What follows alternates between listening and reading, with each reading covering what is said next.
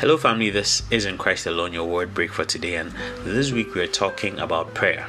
And we're saying that keep praying. And we first looked at the mindset we should have when we go into prayer.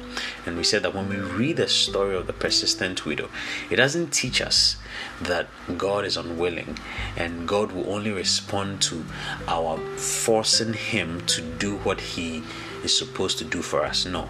Rather, it shows us a contrast between an unwilling judge and a loving God. It shows us a contrast between an unwilling judge and a willing God. It shows us a contrast between an unrighteous judge and a righteous God. And we are saying that even that unwilling judge responded to prayer. How much more our loving, righteous, and willing God?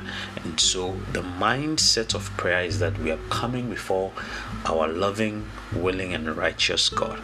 Then we also saw from the life of Nehemiah that prayer can be spontaneous, that when the need of prayer arises, sometimes there's no need to wait. There's no need to wait for the event, for the set time. Immediately there and then we should pray, because it demonstrates the consciousness that God is always with us. God is always with us. He's always with us. Having said that, I want us to also learn something from Daniel. Something really interesting from Daniel. I'm going to read from Daniel chapter 6 from verse 8 to 10. And the background story to this is that the other leaders over whom Daniel was head were conspiring against him, and they realized that the only way they could have something to accuse Daniel was concerning his God. So they conspired to get the king to set up a rule that nobody should pray in the kingdom. So verse 8, these are the other governors, the other leaders speaking to the king. This is what they said. Now, O king, establish the decree and sign the writing, so that it cannot be changed, according to the law of the Medes and Persians, which does not alter. Therefore the king signed a decree. So the king has at this point signed a decree, according to the council of these governors, that no one should bow to any other god. Verse 10, and now when Daniel knew that the writing was signed, he went home, and in his upper room, with his windows open toward Jerusalem, he knelt down on his knees 3 times that day and prayed and gave thanks to God, as was his custom since the early days. What a contradiction. When the decree was made that no one should pray, you would expect that the response immediately from Daniel would be that exactly no one would pray. But the exact response of Daniel was opposite that. And I believe it teaches us about another mindset we must have about prayer. That Daniel knew that yes, there was a decree that nobody should pray.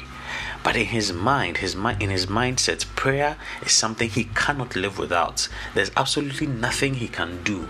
And so even in the midst of such a decree, such a law, one that could cause him his death, he had no option. He had no other response but still to pray, because he knew he cannot survive without prayer. He knew he cannot live without prayer. Imagine there's a decree that is made in whichever city or country you find yourself, that nobody should eat or that nobody should drink water.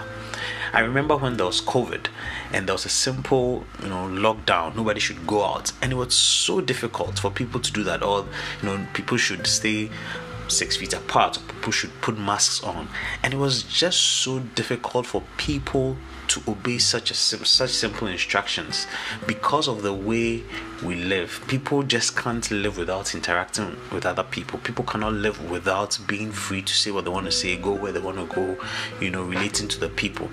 And that is the mindset we should have with prayer, that we cannot live without prayer, that we cannot survive without prayer. There's absolutely nothing we can do. So that even in the middle of a decree, Daniel's response was still to pray anyway. We cannot live without prayer. And so Daniel knew this and knew that, look, even in the midst of a decree, I must pray. Now, another important point we see in Daniel's prayer is this.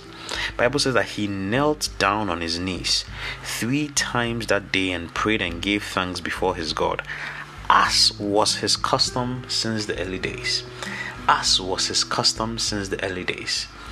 And what this is teaching us is that we must be deliberate about our prayer.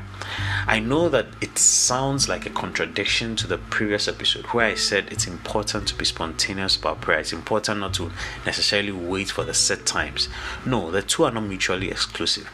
In as much as we must learn to be immediate, spontaneous in responding to calls of prayer or the need of prayer, in as much as that shows our consciousness that God is always with us, it does not mean that we should put away the times of prayer. It does not mean that we should not be deliberate with prayer. I believe that we should be very deliberate with our prayer.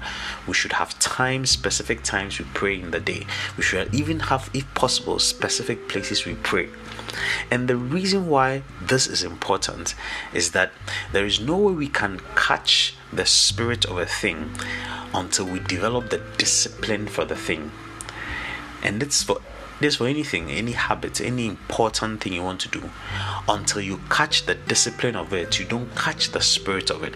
And so having such a custom, Bible says, as was his custom since the early days, having such a custom of praying 3 times a day, of always praying 3 times a day, giving thanks to God, made him catch the spirit of a prayer to the point that even when a decree was made, his natural response was not to back down, but just to pray.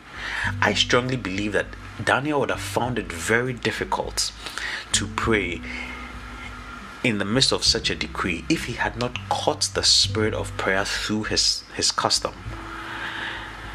We catch the spirit of a thing through the discipline of a thing, and the discipline in prayer is being able to set specific times, being able to have specific places if possible. It's said of many of the fathers of old. David would say in the Psalms that the Lord, you would hear my voice in the morning, which means that, as was David's custom, he would pray every morning. Jesus, Bible says in Mark chapter 1 verse 35 that a great while before day, Jesus would rise up and go to a solitary place, and there he prayed.